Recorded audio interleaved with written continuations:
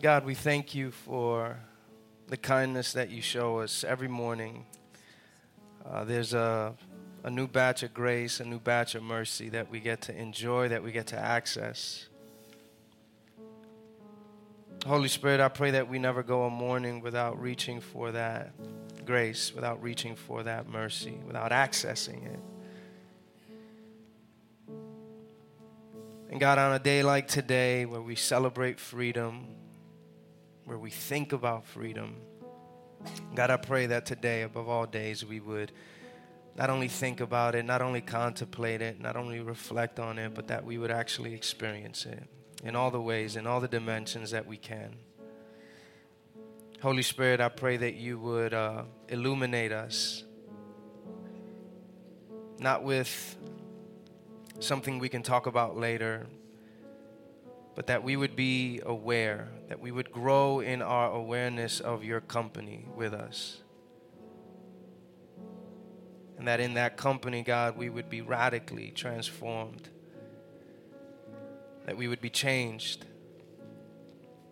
that the way we interact, the way we engage with one another, the way we engage with strangers, God, that we would somehow, through your power, find ways to make friends out of strangers, that we would make wholeness out of broken spaces.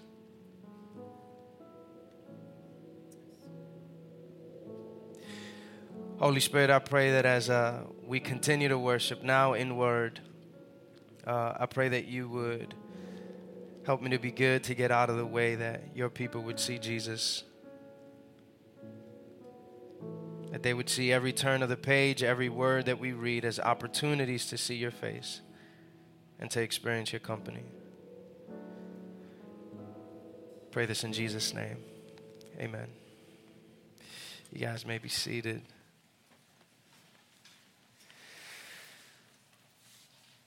Morning. How you guys doing? Cool. For a second there, Beth, I thought you were going to make the announcement and leave right after. I wasn't sure if that was what's going to happen, but I said, all right, she's ready for sabbatical. I'm with it. I'm all the way with it. Well, I'm excited to be here with y'all today. I was away for a week with my daughter who was at the AAU National Volleyball Tournament in Orlando. She did fantastic, actually. I was very proud of her. Her team did not win a single game, but she did fantastic. This is the 10 and under. At this point, you're just, really happy that they're, volleying back and forth.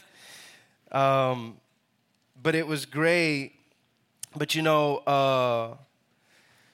I was just thinking about today's sermon, the significance of today, and really just contemplating and reflecting on this idea of freedom and how complex it feels. Behind me, you'll see a picture of Francois Toussaint. In 1793, he successfully led a slave revolt against the French, who at that moment occupied Haiti.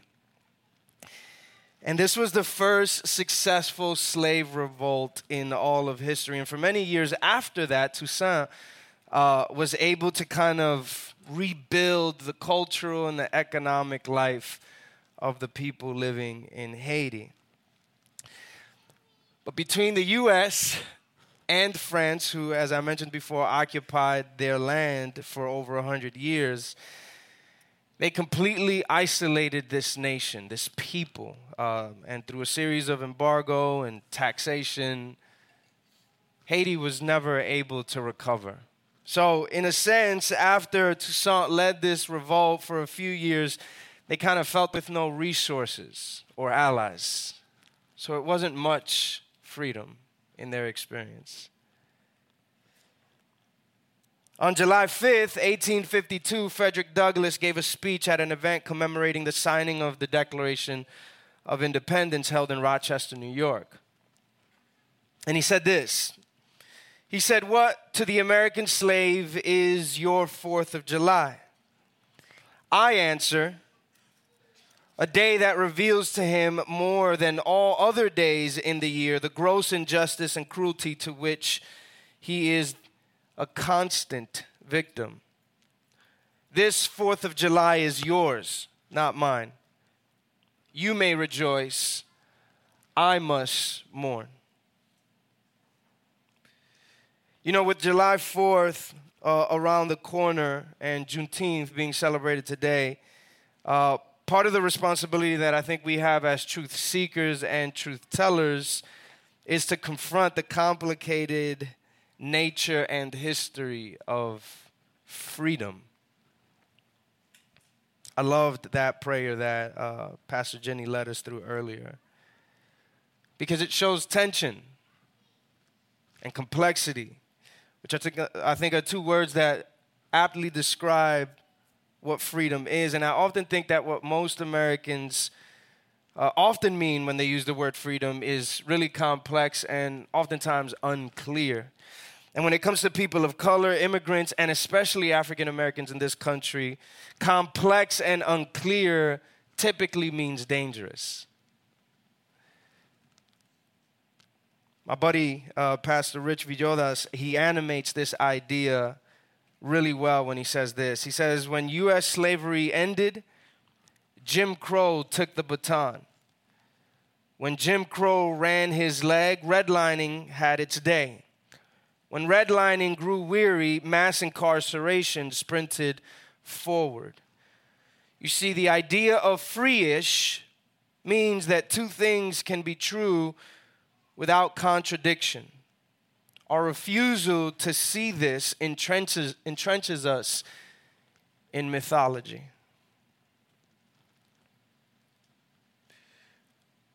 You know, just to kind of set some expectations, I'm not a history buff, so if there are any here, this is not a history lecture. And it won't be a history even on Juneteenth. But this is a sermon about the anguish of a man and the role and responsibility of his community in relation to that anguish and the freedom that Jesus offers this man and expects us to make room for. So let's read the passage. Luke chapter 8. Verses 26 through 39. I'll be reading from the CSB. You guys will be reading from the NSRV. But it's all good. We're reading the text. Luke chapter 8, verses 26 through 39. When they sailed to the region of the Gerasenes, which was opposite of Galilee, when he got out on land, a demon-possessed man from the town met him. For a long time he had worn no clothes, and he did not stay in a house, but in the tombs. When he saw Jesus, he cried out and fell down before him and said in a loud voice, "What do you have to do with me, Jesus, Son of the Most High? I beg you, do not torment me."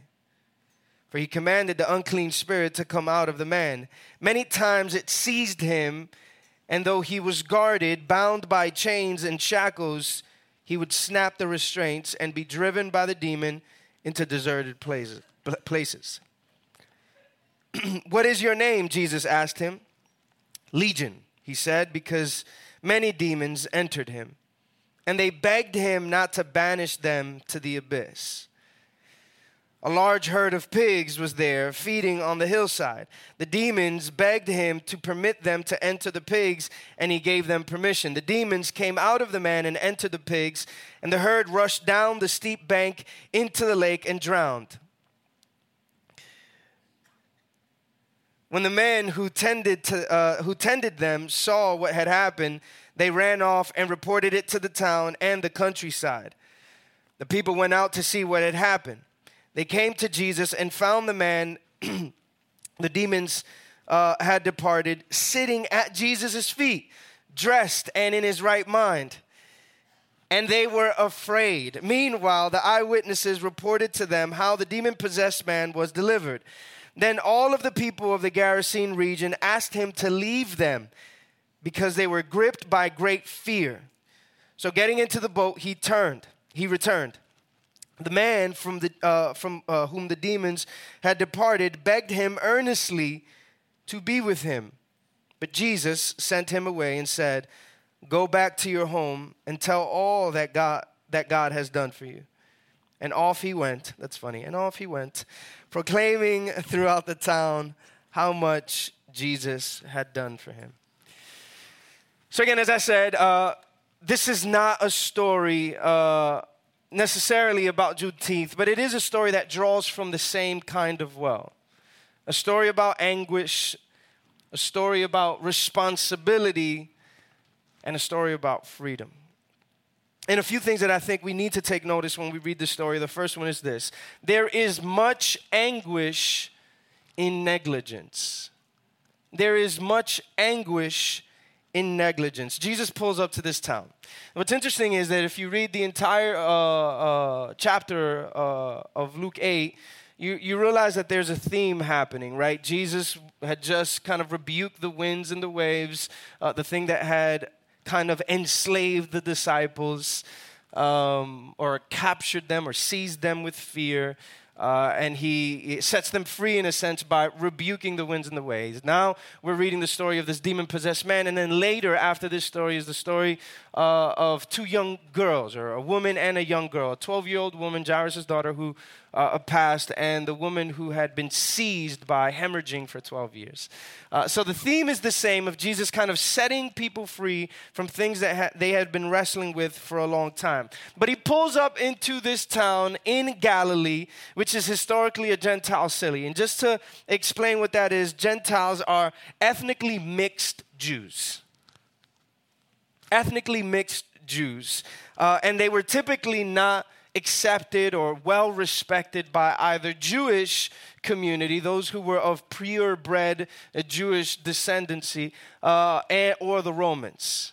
And so here they are now living in this town, and a man pulls up to Jesus, running to him and begging him not to do anything that he doesn't want him to do. And here's a few things that we know about this man. First, the man is possessed by a demon.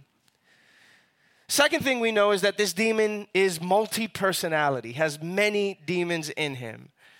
And then thirdly, we realize that this demon is tormenting the man mentally, physically, and socially. The man is spending most of his day crying out in anguish. He's cutting himself with stones. If you read Mark chapter 5, it gives you a bit more details to the story. I know we didn't read that part, but if you hear from Mark, you realize he kind of gives a little bit more breadth to the story. But not only is he spending most of his days crying out in anguish, but he's cutting himself with stones, and he's isolated from community. I don't know if you guys ever spent time away, unintentionally away from people, but that kind of isolation doesn't feel good. It's a kind of anguish. Now, the story doesn't tell us why this particular man is living under these circumstances. But I do think the story tells us why he remains under those circumstances. And church, I really do think that that is far more important than why he is under those circumstances. After Jesus heals this man in dramatic fashion, more on that later, verse 37 tells us that all the people of the region asked Jesus to leave them because they were gripped by great fear. Now, what in the world could have possibly scared them so much? What in the world, what in this story stirred up so much fear in this community? I've mentioned this here before. I think it was the first time that I was here with you guys. I mentioned to you guys a friend of mine. His name is Domingo. Domingo, at the time, was unemployed and homeless. He stayed with us one winter night, in fact. It was a very cold, bitter winter night, and Domingo, who usually has a bed secured at a local shelter, for whatever reason didn't have that happening this time. And I happened to be walking back from the grocery store and saw him in the little park bench that he always stayed in or always sat in. And I said, hey, it's past the time of when you should be at the shelter. It's also really cold. What are you doing? He said, man, I didn't get a bed. So I invited him over without speaking to my wife, which was very dangerous on my part. But I figured she'd be okay with it considering the circumstances. And so he stayed with us that night. And to be honest with you, it was unexpected and a little uncomfortable. Domingo smelled pretty badly. We lived in a 600 square foot, 2-bedroom apartment, and we were already a family of 4. Unexpected to my wife, and even more unexpected to my kids because in their bedroom. We got up the next morning, which was Sunday church, and breakfast for Domingo. Domingo went on. We disrupting our way of life before that night.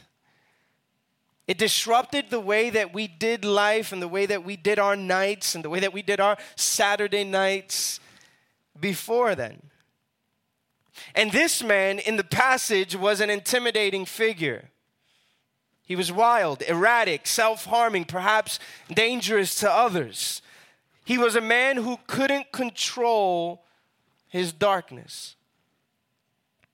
He was not a stranger to the people of the town. He had a home in the town we later read about. And to be honest, every time I read the description of this man, I'm tempted to read it the way that I did many years ago. I'm tempted to read it in a way that sees him as the villain, as the bad guy. That might just be me, but that's the way I read it many years ago. But I often, in more recent years, when I think about this guy, I think about the countless people that lived in our low-income community back in New York, wrestling through food insecurity, homelessness, inequality in work opportunities. And I think about their breakdown, their mental and emotional breakdown as a result of whatever they had been going through, that oftentimes is the result of different inequality and unjust systems. And their breakdown almost feels like a kind of truth-telling of what's happening at large. And this is how I see this man in this story. But for whatever reason, the town thought that it was better to keep him bound and relegated to the margins. They thought that to isolate the man was to free themselves from evil and darkness.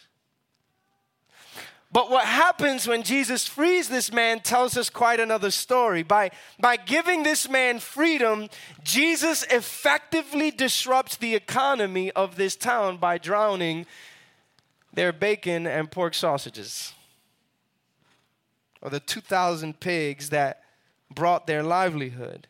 This man's freedom came at the town's cost. You see, we may not know why this man lived under those circumstances, but his community's negligence is why he remained under them. In her essay, Incremental Evil, Dr. Melinda Elizabeth Berry says it this way.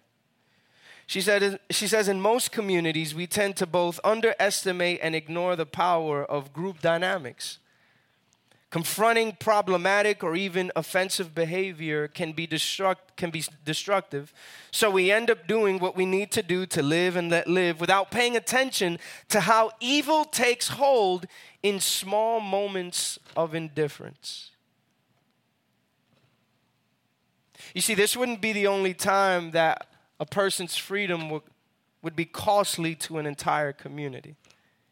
In Acts chapter 16, Paul is mauled by a crowd after he freed a woman who was living as a sex slave. Acts chapter 16, verse 19 says this: when her owners, after Paul had freed her from the spirit that had possessed her, the demon that had possessed her, when her owners realized that their hope of profit was gone, they seized Paul and Silas and dragged them into the marketplace to the authorities. I'm not surprised that the South, the American South, held on so tightly to their slaves. I'm also not surprised that it took 2 years for slaves in Texas to find out that they were free. The townspeople and the demon believed the same things about this man. Both of them believed that he wasn't worthy of being dignified, but instead isolated, discarded, and ultimately destroyed. Here's the irony. the man wasn't the only one under the influence of evil. It may say in the text that he was the one demon-possessed, but he wasn't the only one influenced by evil.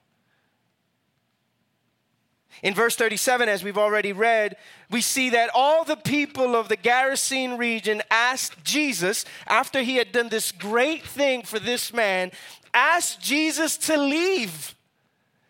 You got to get out of town, bro. Because they were gripped by fear. You see, just like the demon that had possessed the man, the people knew what Jesus was capable of, and as a result asked him to leave town, to leave them alone. You see, the people did not want to stick around to find out how else Jesus would disrupt their way of life. The fear of not knowing what else Jesus would do was too much to bear for a people who preferred their life and their way of living. Jesus, what you've done for this man is far too disruptive. We don't even want to think about how else you can disrupt the way that we're living now. Church, any ideology that is built on the practice of dehumanizing and disparaging any group of persons is built on evil. And Jesus is putting that on full display here in this story. If a society's success is intrinsically dependent on the exploitation, negligence, and devaluing of any groups of people in that society, it has dangerously moved away from the ethic of divine love. And the question that remains for all of us to wrestle through is, how do we exploit? And how are we being negligent? Two questions that I think if we took seriously to reflect and ponder on and then take action on could radically change the way that we live day to day, could radically transform every single choice that we make. How do we exploit? And how are we negligent? And I often have to challenge myself not to make the mistake to make those two words extremes or only think about them in their extremes. But to see the subtle ways that we can exploit someone, their story. To see the subtle ways that we can be negligent. That Juneteenth, only in its second year of being a nationally recognized holiday, could easily become a way that we are negligent because we are much quicker to offer symbols than we are sacrifices. But how could even on this day we reflect on these two questions? How are we exploiting? How are we being negligent? Secondly, freedom means nothing without vision or imagination. Freedom means nothing without vision or imagination. You know, in verse 39, Jesus sends this man home after the man asked him to stay with him. And you know, this is pretty... This happens often to Jesus. When he does something really great, people just want to rock with him. They just want to stay with him. It's like, we want to stay around this greatness. But Jesus often has the tendency to send them off. Sometimes he sends them off. He says, hey, don't say nothing.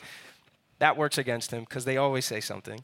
And other times he'll send them off, and he does what he did here. And he says, hey, go tell everybody.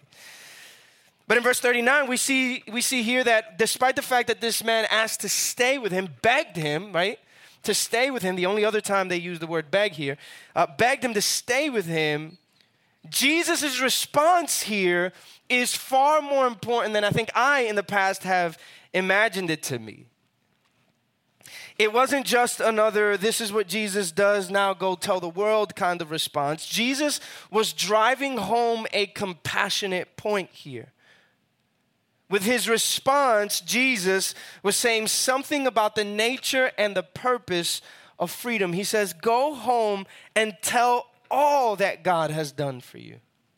Now, church, Imagine this one, just imagine this man who was once unhinged, terrifying, feared by everyone, is now walking through the streets of his town. Imagine this man walking back into his home, known by his neighbors and family as a terrifying figure, crying out at night like a wild animal with a series of gashes on his body from the torment that the demon had him under. This man can now walk through those same streets and be seen by those same people in a new way.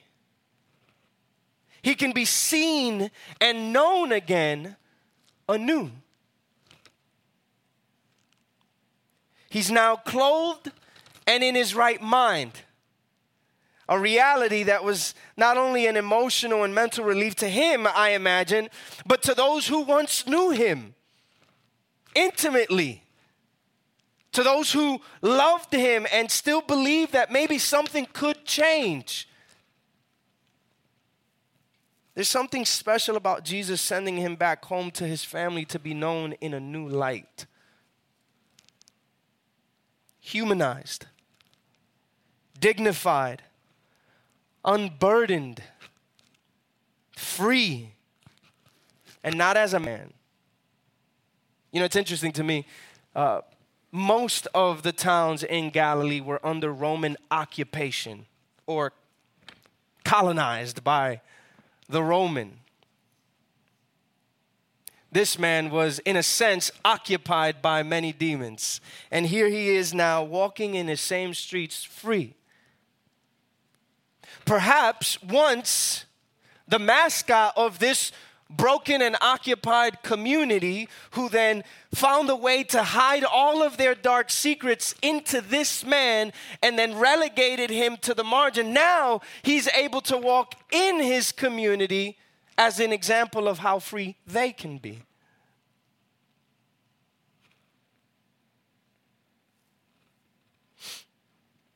The problem often with our definitions of freedom is that they lack vision. You see, for Jesus, freedom is something that can be experienced. That's why he sends him back home, to be known anew, dignified, humanized. Freedom is something that can be experienced by the individual and the society. That Jesus isn't merely, should never be spoken about merely in the spiritual dimension. It's an offense to the work that Jesus has come to do. To be freed by Jesus, to become a disciple of the way of Jesus, is to also see that transformed in your social location, the spaces that you socially occupy.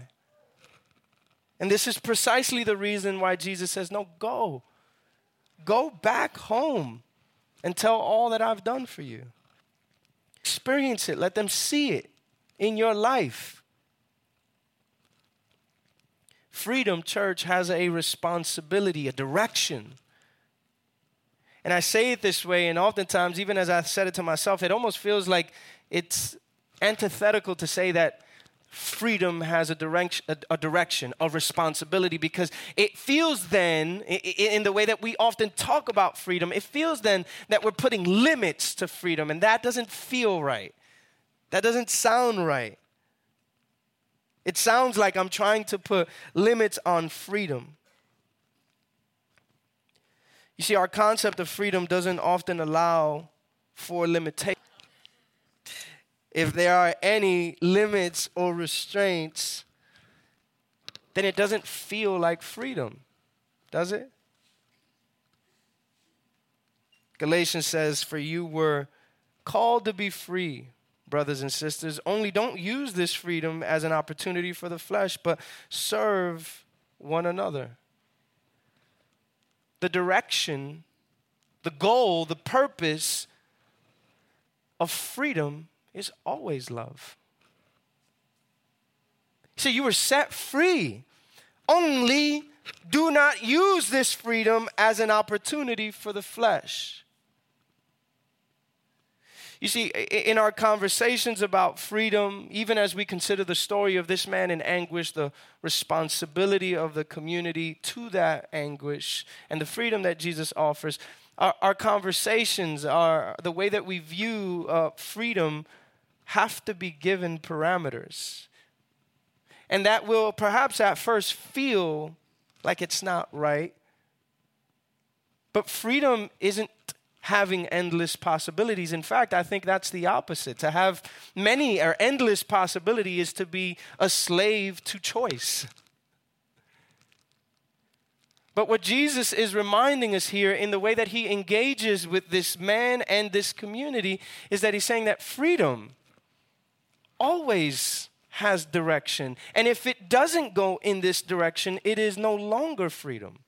He says freedom is for the purpose of love. The love of one another, the dignity of others.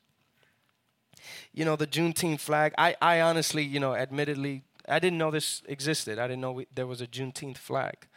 But I saw it on my feed a few days ago by a brother, friend of mine, who posted it. And he talks about this freedom. And I want to read real quick just the meaning of some of these symbols here and how I think it collides with our story today.